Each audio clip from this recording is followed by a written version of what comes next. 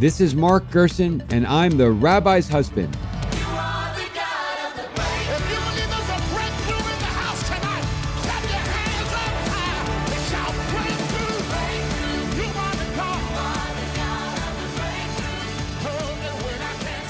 Hello, thank you for tuning in. I'm Mark Gerson, and I'm the Rabbi's husband.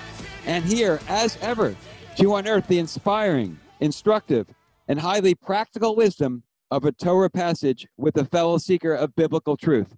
And I am delighted today to be joined by Ambassador Aharoni, who today serves as the Global Distinguished Professor at NYU's Program of International Relations in the Faculty of Arts and Sciences. Previously, Ambassador Aharoni is a 25-year veteran of Israel's Foreign Service, a public diplomacy specialist, and the founder of Brand Israel program and a well-known nation branding practitioner. Ambassador Aharoni served as Israel's longest-serving consul general in New York and the tri-state area, and that was for 6 years, where he oversaw the operations of Israel's largest diplomatic mission worldwide. Ido, welcome to the Rabbi's husband. My pleasure. Thank you so much for having me. This is a true delight. Now, you have chosen a terrific passage, not from the Torah, but one that really articulates the quintessential importance of the seminal moment of the Torah. And tell us about your passage and why it's so significant to you. First, let me tell you what the passage is. In Hebrew, Bechol dor vador, chayav adam lirot et atzmo ki'ilu hu yatsa mimitzrayim. In English, it's a passage that we say during the Passover. In every generation, one must look upon himself, herself, as if he or she personally had gone out of Egypt. And the reason why I am so connected to this is because of my own personal history and because of the historical context that this passage provides. Very interesting. How does this relate to your personal history? Okay, that's an interesting story. So, first of all, a lot of people, especially those who oppose the existence of the State of Israel, are buying into this baloney colonialist narrative that Israel is a byproduct of the European guilt after the Holocaust, and it came at the expense of the indigenous Palestinians. And the story of people like my family that came here in 1874 and settled in Jerusalem, that's my father's side, the Aharonovs. They came from what is today Uzbekistan. And my mother's family came from Yemen. My grandmother came as a baby. They stopped through Egypt and on the way from Yemen, and they landed in Tel Aviv in 1912. So my father's family came in 1874. My mother's family came in 1912. And so I feel that we are the real Palestinians. We have deep roots in this region. And when I did my DNA testing, we have some, Sephardic roots, but by and large, I'm 75% from this region. So my family never left this region for thousands of years. And so that's the first connection I have with that passage. My grandmother actually came out of Egypt. Practically, she came from Yemen as a baby. She lived in Egypt for 5 years, and then she came to Tel Aviv, 1912. Do you know why would they have stayed in Egypt for 5 years en route to the Promised Land? The situation in Tel Aviv Tel Aviv was founded in 1909, but before there was Tel Aviv, there was Jaffa, and there were two neighborhoods that were built outside of Jaffa, two Jewish neighborhoods. One before Tel Aviv, one is called Neve Shalom, and the other is Neve Tzedek. Neve Tzedek is near the Yemenite quarter. And the situation around the turn of the century was pretty bad. There was no food. People were hungry, practically starvation. So the Yemenites who came to the Holy Land in late 19th century and settled in Jerusalem and outside of Jaffa, many of them went to Egypt because in Egypt you could find work and food. And the Yemenites spent years in Egypt, and many of them came back to what was then Palestine. So that they went from Yemen to pre-state Israel to Egypt and back? Yes, they went from Yemen to Jaffa or Jerusalem. This wave of immigrants called Aleba Tamar, the Jews of Yemen that came in the late 19th century. And the Jews that were in the Jewish centers at the time, Rishon LeZion, Petach Tikva, they were Ashkenazi Jews. They were farmers. They were landlords. They were Orthodox, like the Yemenite Jews, but they had no idea what to do with them because they looked like the Arabs. They spoke a different language, but they were not Arabs. They were Jews. So what they did with them, they created a compound for the Yemenites outside of the Jewish community. Where, in Jerusalem or Tel Aviv? In every city. In Jerusalem, they were put in En Kerem, or in Emek HaMatzleva. In Tel Aviv, it was the Kerem HaTemanim, the Yemenite quarter. In Petach Tikva, it was Rosh Ha'ain. In Rehovot, it was Sha'araim. Did they marry each other? They married each other, yeah. So the Ashkenazi Jews, late 19th century, early 20th century, did not know what to do with them, with the Yemenites. They looked like the Arabs, but they were Jewish. I just want to clarify, did the Ashkenazi Jews marry the Yemenite Jews in those days? No, not at all. And so I remember when my father married my mother, his Sephardic family that was well established in Jerusalem, they looked down at my mother's family. And because she was a Yemenite from Tel Aviv. But in any event, so there was a practical Egypt chapter in my family. So that's the personal connection to this passage. Wow. So let's move from the personal connection you have to the passage where your family actually did live in Egypt within almost the last 100 years to why is this passage read and known by Jews all over the world today and forever as one of the seminal explanations of what I believe is our greatest holiday, bar none, the holiday of Pesach. Yeah, so, there are many, many interpretations and commentaries attached to this passage, but my commentary is very simple. Zionism, and I'm a Zionist, and my entire public career was devoted to the celebration of Zionism. What is Zionism? It's the national movement of our people. It's the decision of our people to basically take their own destiny and to be in control of it. That's what it means. And to fulfill the biblical mandate that we should become a kingdom of priests and a holy nation in the promised land, which is... It's basically Jewish self-determination. That's what it means. It has many forms, has many interpretations, but essentially Zionism equals Jewish self-determination. Now, a lot of people don't know that, especially many friends that I have in the United States today that are so concerned with the so-called BDS movement and things of that nature. They don't know that Zionism was never popular among Jews. In fact, between mid-19th century until 1924, until the Johnson-Reed Immigration Act, 2.2 million Jews left Eastern Europe and came to North America, United States, and Canada. During that time, only a handful of Jews came to Palestine. In fact, in the early 1930s, late 1920s, more Jews left Palestine than came to Palestine. So Zionism was never a big hit among Jews. The vast majority of Jews did not support Zionism. The biggest critics of Zionism were Jews. You had, on the one hand, the ultra-Orthodox on the right, and on the left, you had the Bundists, who were socialists, but they were anti-Zionists. Many of them settled in the greater New York area, in Chicago, in Philadelphia, and you find their children and their grandchildren today involved in active criticism of Israel today, which I understand where it's coming from. I understand the background. But the biggest change happened in 1945. In 1945, two things happened. The first is, of course, the war ended, and we started grasping the scope and the magnitude of the Holocaust, because this was before internet, this was before electronic media.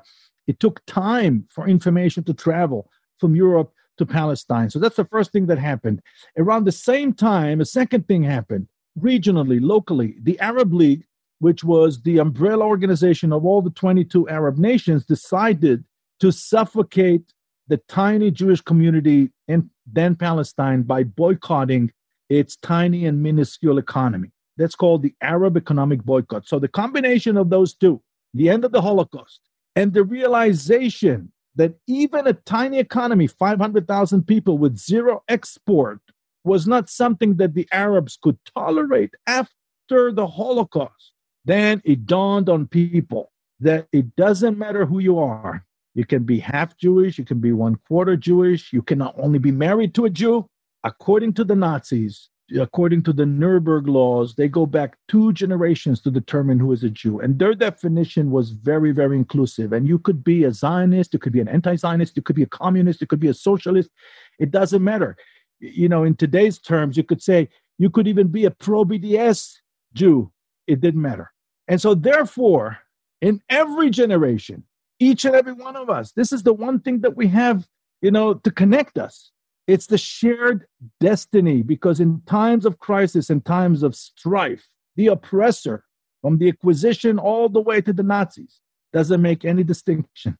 And that's the lesson to be learned from that passage, in my view. And also, the passage does tie us together horizontally within a generation, but it also ties us together vertically.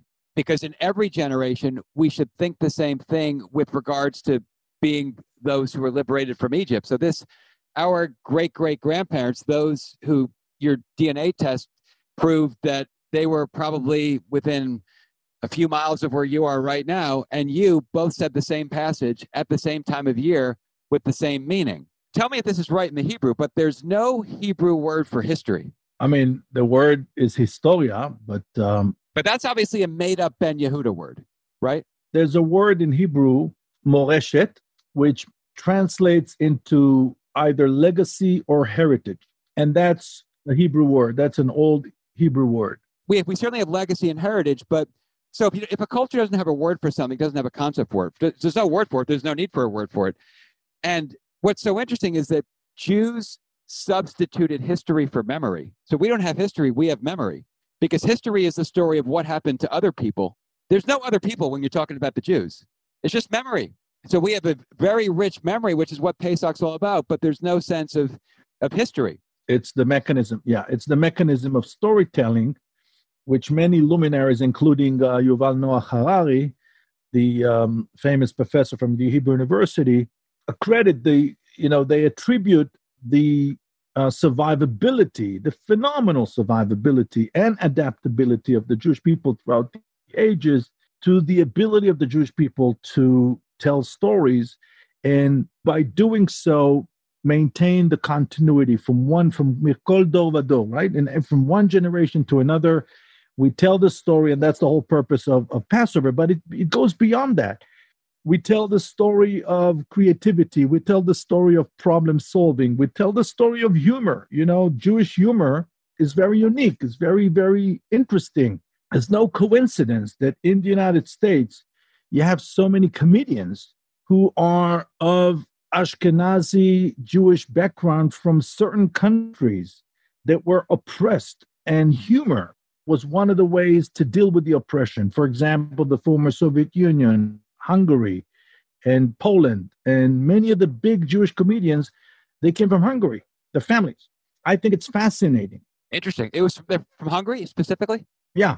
Very interesting. If you look at the family background of all they came from, you'll see that the number, and even in Israel, the biggest writers, the people that wrote comedy, and one of them was Ephraim Kishon, who was extremely talented, one of the gifted people to ever, write and direct. He directed movies. Very interesting. Eli Wiesel said, God created man because God loves stories. It's very much in the Jewish imagination. In particular, our great story is the Passover story, the Pesach story. I think Passover is a terrible translation, by the way, but it's the Pesach story. But the story is specifically of what you said. It's the story of us all going out from Egypt. And I think so crucial to understanding the Pesach story is a realization that it wasn't they who came out of Egypt. It's all of us who came out of Egypt. And of course, there are 70 different ways to look at any passage. And one of the Hasidic ways to look at this passage is that we're all trying to escape our own personal Egypts at all time. So what does Egypt actually mean? Does it mean restraint? It means that the power to define who you are is given to you, but you cannot ignore the other's definition of yourself. Again, even if you say, I don't feel part of the Jewish collective, I don't feel part of the Zionist movement, I couldn't care less about them, I'm something else, I have a different worldview. It doesn't matter, because at the end of the day, it's the other's perception of the Jewish people as a collective that matters. And time and again, throughout history, we were proved wrong. All those people were proved wrong. There's a wonderful play written by the younger brother of the prime minister. His name is Ido Netanyahu. He wrote a play called Happy End. And it takes place in Germany, November of 1932, if I'm not mistaken. It's a Jewish scientist who is promised a tenured position in an American university, but he does a very important research project he's working on in Berlin, and he has to make a decision whether to leave Germany and go to Princeton or stay. And his son is beginning to experience abuse and harassment in school. He has to make, I don't want to spoil the end of the play, but let me just say it's called The Happy End for a reason. And I think it exists on YouTube, but it's a historical depiction of what went on. And again, these people had nothing to do with Zionism. You know, my son is studying film and television, and we were just going over together. We're reading Roman Polanski's autobiography, and he writes about his mother. You know, Roman Polanski, the filmmaker, his father was Jewish. His mother was not Jewish. And she did not even convert. And there was nothing Jewish about his upbringing. And she was the only one of his family who died in the camps. She died in Auschwitz. So that just shows you that it's them who define who we are. And it's an interesting lesson to be learned. Absolutely. Now, is the Hebrew for Egypt, it's Mitzrayim, right? Yes. Right. And that means restraint. So is there a personal lesson in this as well? So we've talked about the national lesson of how it's so important that we remember that we were slaves in Egypt and that we have emerged. Is there a personal or psychological lesson or application to your passage as well? The personal exodus, which, you know, we all experience in different ways, personal and individual ways. And so, I think that's the most important lesson of Pesach, that people can look at the story of what happened to us in a collective and then look at themselves and say, where is my exodus? And my exodus can be my ability to overcome socioeconomic barriers, or my ability to come physical barriers, or my ability to overcome barriers, period. Each person has his or her own exodus, own liberating process, and that helps us from a psychological point of view to overcome, to know it's like in sports, it's like in every other challenge that you're facing. Very interesting. So the same passage then has both national and psychological implications, which are by no means contradictory. In fact, they're complementary, and they build on each other, and they focus us on the same challenge. Exactly. And, what we do during the Seder on Pesach is tell that story. And the more we count the story, the more praiseworthy it becomes. It's a wonderful ritual. And again, it's a living testimony to the effectiveness of storytelling. This is how our people survived throughout history. Right. And, one of the great questions of the Bible is, one would think if one were writing the Bible or the Torah anew, you would start with the laws and then get to the stories. But we do the opposite. Genesis starts with the stories, and then Exodus continues with the stories, and we don't get to the laws really until Leviticus. So why do you think it is that we start with the stories before we get to the laws? Well, I think that the stories provide us with the general framework, with the context of who we are, how we came into being, how the universe was created. It's like a relationship. You don't start the relationships with the restrictions. You start the relationships with what we call confidence building measures, CBMs. You want to befriend. You want to create an emotional connection. You want to establish a relationship. That's the meaning of the word. Then comes you bring in the restrictions. That's right. We start with the story of Genesis, then we come to Exodus. And as you said, our obligation is to remember that it was us who left Egypt, and it's an ongoing challenge of leaving Egypt. And, interestingly, we also say in the Haggadah that 70 people went down to Egypt. This is with Jacob. But actually, when you count the number of people who went with Jacob to Egypt, it's only 69. And so the question is, well, why did they get it wrong? If there's only 69 people, but it says 70, is there a math problem? And of course, it's not a math problem. I believe it's at number 70 because of the reasons that you articulate is each of us. Right. And by the way, the state of Israel, a lot of people disagree with Israel's proclamation of independence, but it says in there that Israel is the state of the Jews, which means that one of our jobs is to provide safe haven for all Jews, whether they support Israel or not. Again, it's part of the same redemption. It's part of the same journey. So you can have the Jews of Ethiopia definitely wanted to come to Israel. And by the way, Israel is the only country in the world that proactively went into Africa to bring people, not to enslave them.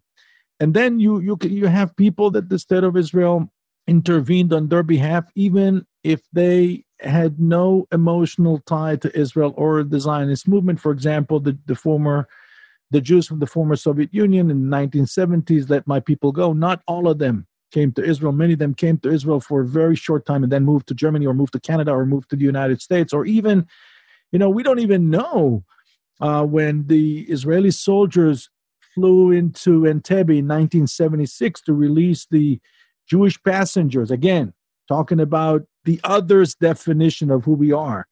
It was an Air France airplane. It was the terrorists who divided them into two groups, Jews and non-Jews.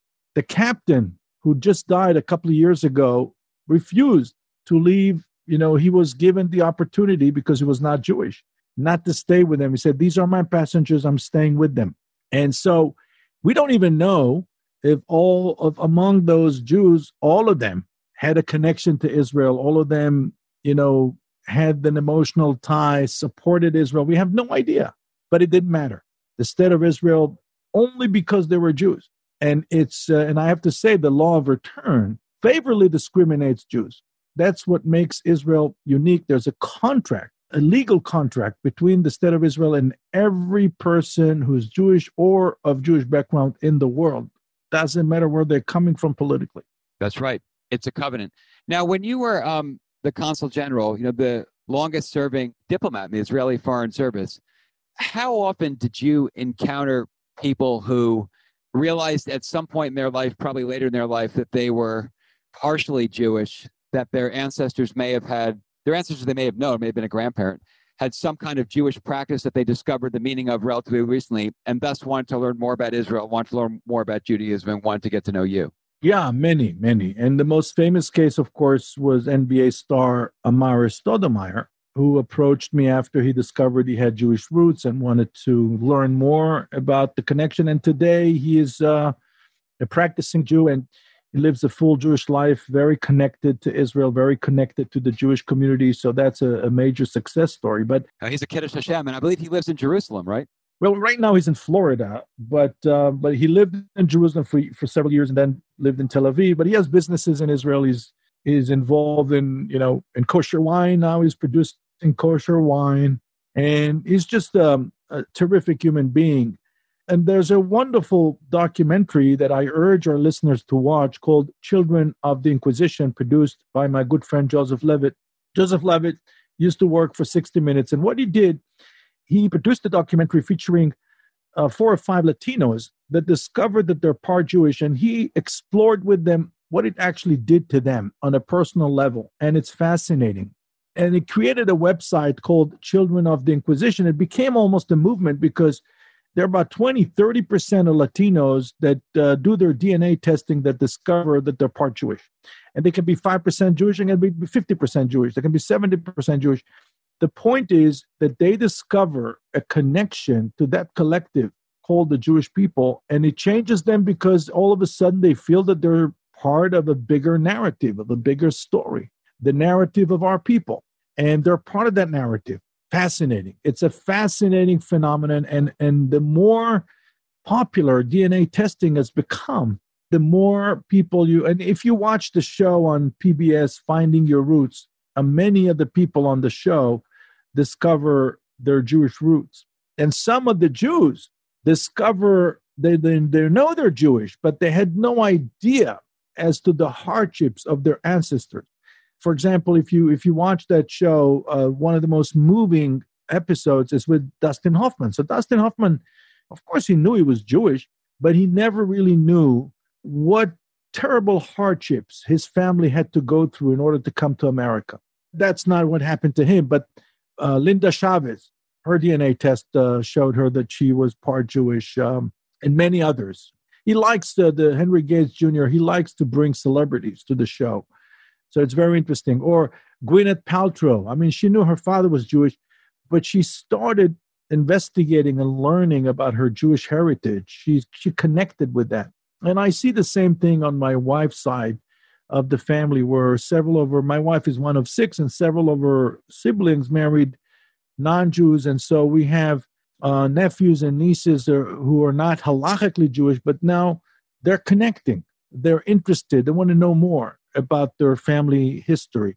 It's fascinating, let me tell you. So it sounds like there are probably as many people in the world who are in some ways Jewish in ways they didn't know perhaps now and certainly until recently, as there are Jews like you and me who know full well just how Jewish we are. Absolutely. And it presents a dilemma to us as a community. And the dilemma is in the word that we use so frequently called assimilation. The word assimilation assumes a negative connotation. I'm not saying that Jews should be encouraging other Jews to marry outside of the faith, but I think it's a mistake from an historical perspective to reject people who want to be part of the collective.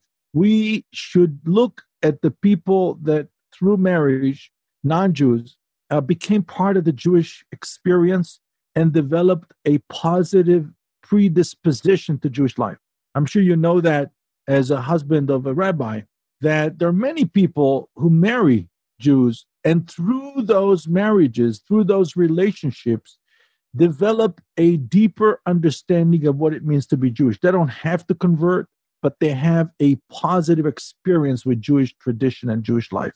We see that all the time. Yes, and I think one of the imperatives of institutional Judaism today is to be biblical about it and to be like Naomi and Ruth, where it wasn't so hard to convert in the Bible. All Naomi had to say is, may your people be my people and your God be my God, and she was in. You're so correct. And so I assume, this is my feeling, that we're looking at maybe 20, 30 million Jews and 30 million people in the United States that through marriage developed a positive predisposition to Jewish life and to the Jewish experience. And what do we do with them? Do we reject them because they're not religiously Jewish, they're not technically Jewish, or do we embrace them? And I think that history will judge us if we will not embrace them. That's my opinion. And I say this after spending 30 years in and out of the United States. I'm married to an American Jew. My children are all American. I'm the only one in my family that doesn't have an American passport. Right. Very interesting. So historically, now you mentioned children of the Inquisition. What happened? Is this all deriving from the fact that during the Inquisition, so many Jews had to hide their Judaism or convert to Christianity, and their Judaism became within a couple of generations lost to history and is being rediscovered now? Yes, and their ancestors were forced to convert to Christianity. So you have stories like the story of Amaris Stoudemire, where his grandmother kept some Jewish traditions. For example, she used to light candles on Friday night, and she used to bake challah 500 years after the Inquisition. I mean, this is insane, right? It's incredible. So 500 years after the Inquisition, 500 years, his grandmother, because she descended 500 years previously from the Inquisition, a tradition had sustained itself for 500 years to bake challah on Friday night.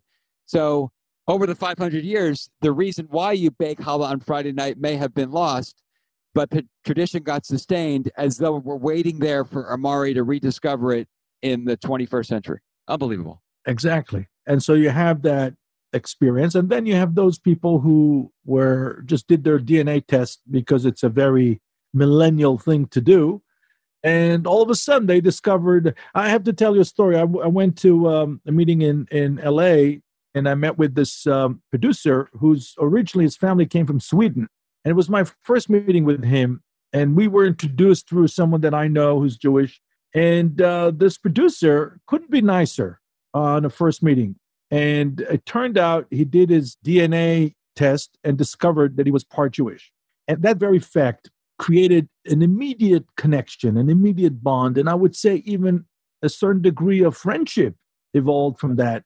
Just the notion that part of me is part of your story. It's about being part of the same narrative. Beautiful. Well, Ido, thank you for such a fascinating conversation about such an important Jewish teaching stemming from our great Pesach narrative. The concluding question always goes from one text, the sacred text of the Torah, to another text, which is Andre Malraux's 1968 book, Anti-Memoir. He tells the story of, he said, I just ran into this man with whom I served in the war. And he said this man had saved a lot of Jews and then had become a parish priest. So I said to the priest, in all of your years of hearing confessions, what are two things you've learned about mankind? And the priest said, one, everyone is much less happy than he seems. And two, there is no such thing as a grown-up person. So, in all of your years as being a diplomat, representing Israel throughout the world, and being an ambassador not only of Israel, but of the Jewish state to Jewish communities and to Gentile communities everywhere, what are two things that you've learned about humankind? The first is that it's not true what people tell you, especially mothers tell their children. You have to have sharp elbows. You have to be more aggressive. It's not true. At the end of the day, the good guys always win. And I've learned that in diplomacy. I am now in business. I see that in business. It really pays to be good, to promote goodness, to be kind, to be courteous, to be polite, to be gentle. It really pays. It really comes back to you in a very, very big way. And there is this horrible notion, especially in the world of business, and you see that when you see the behavior of CEOs, and you see this in the movies, but I saw that in real life. People that run companies, and they have a tendency to abuse the people that work with them, and they're not nice, and they're harsh and aggressive. And you see it everywhere. You see it in Hollywood, you see it in Wall Street, you see it in the world of television and newspapers. And the first thing that I learned is that it just doesn't work. If you're a prick, it's going to bite you in the end. And we see it. We see it now with the Me Too movement, and we see it in a big way. And I feel that not a lot of people really understand that. That's the one thing. And in our popular culture, you look at the movies from Wall Street to the Big Short to the, all the movies that depict this culture. So that's the first thing that I learned. The second is that the only thing that we can really aspire for is to make a difference. And the difference can be tiny, but that's the only thing that we can aspire for. Or I wouldn't aspire for more. At the end of the day, touch the lives of the people around you. That's really the essence. Torah kula al regel achat. That's the whole Torah in one sentence. How do you translate that? Don't do to others what you don't want others to do to you. And it's very, very simple to maintain. And I think that, again, that's been my experience. And now that I'm in business, I see how important it is. When you're in a position of serving a nation as a consul general, you're in a position to do a lot of favors to people. People call you up when they need you. And there are two ways to handle this. One way is to say, I'm not available. And the other is to say yes to everybody. My rule was to say yes to every request. I mean, you remember that. I said yes to everybody. How could you do that? You must have gotten some crazy requests. Well, most of the requests were to speak publicly, to come and represent. And then people needed help with some consular affairs, or they needed information, and thank God I had a large staff, and people that I worked with developed a very, very healthy and strong service awareness. And so it really worked well. And now, I've been retired from government for 4 years. I'm now working in the world of investment. I'm working in the world of consultancy. I'm teaching. And now I can tell you that I'm looking back, and I said to myself, thank God I did what I did the way I did it, because I felt that I really touched people's lives. I tried to do what I was taught was the essence of diplomacy. And really, diplomacy is the absolute opposite of war.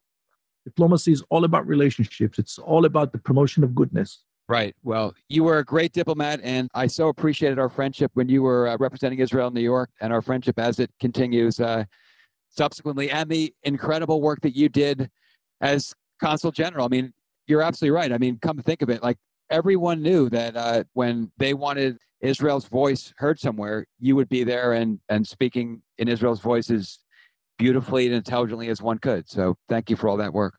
And by the way, it's also an opportunity for me to thank you, because people like me don't take it for granted that a young individual like yourself, who has been very, very successful in business, connects with Israel and becomes such a force bringing Israel to the awareness of his friends, raising money and resources for, worthy causes in Israel. This is not something that we see too often in Jewish life today, that young people like yourself assume leadership positions. So it's an opportunity also to thank you. You should know the Israelis don't take this for granted, that people like you are getting involved. This is really meaningful. Well, thank you. I just can't wait till things open up and I can go to Israel again. This has been my longest time away from Israel since I went for the first time. God willing, we'll be able to go. I don't know. When do you think we'll be able to go? Sometime Q1 or Q2? What do you think? I don't know. I really don't know. It's hard to, because the lockdown is just, it's not a solution. You lock people up and the number of infections go down, and then you let them go and they go up again. That's what's happening in Europe now. That's what happened in Israel. So I don't know. I just pray that the winter is not going to bring another wave of infections. Let's wait and see what happens. All right, my friend, this was such a pleasure. Yeah, great talking to you, and have a great Shabbat, and I look forward to seeing you soon. Same to you. Take care, my friend. You too. Thanks. Goodbye.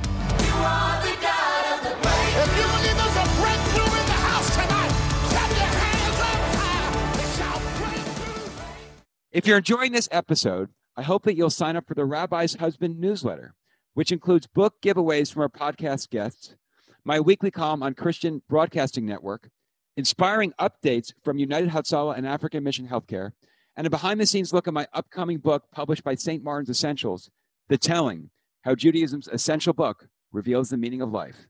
You can sign up at therabbishusband.com or feel free to email Daniel at therabbishusband.com.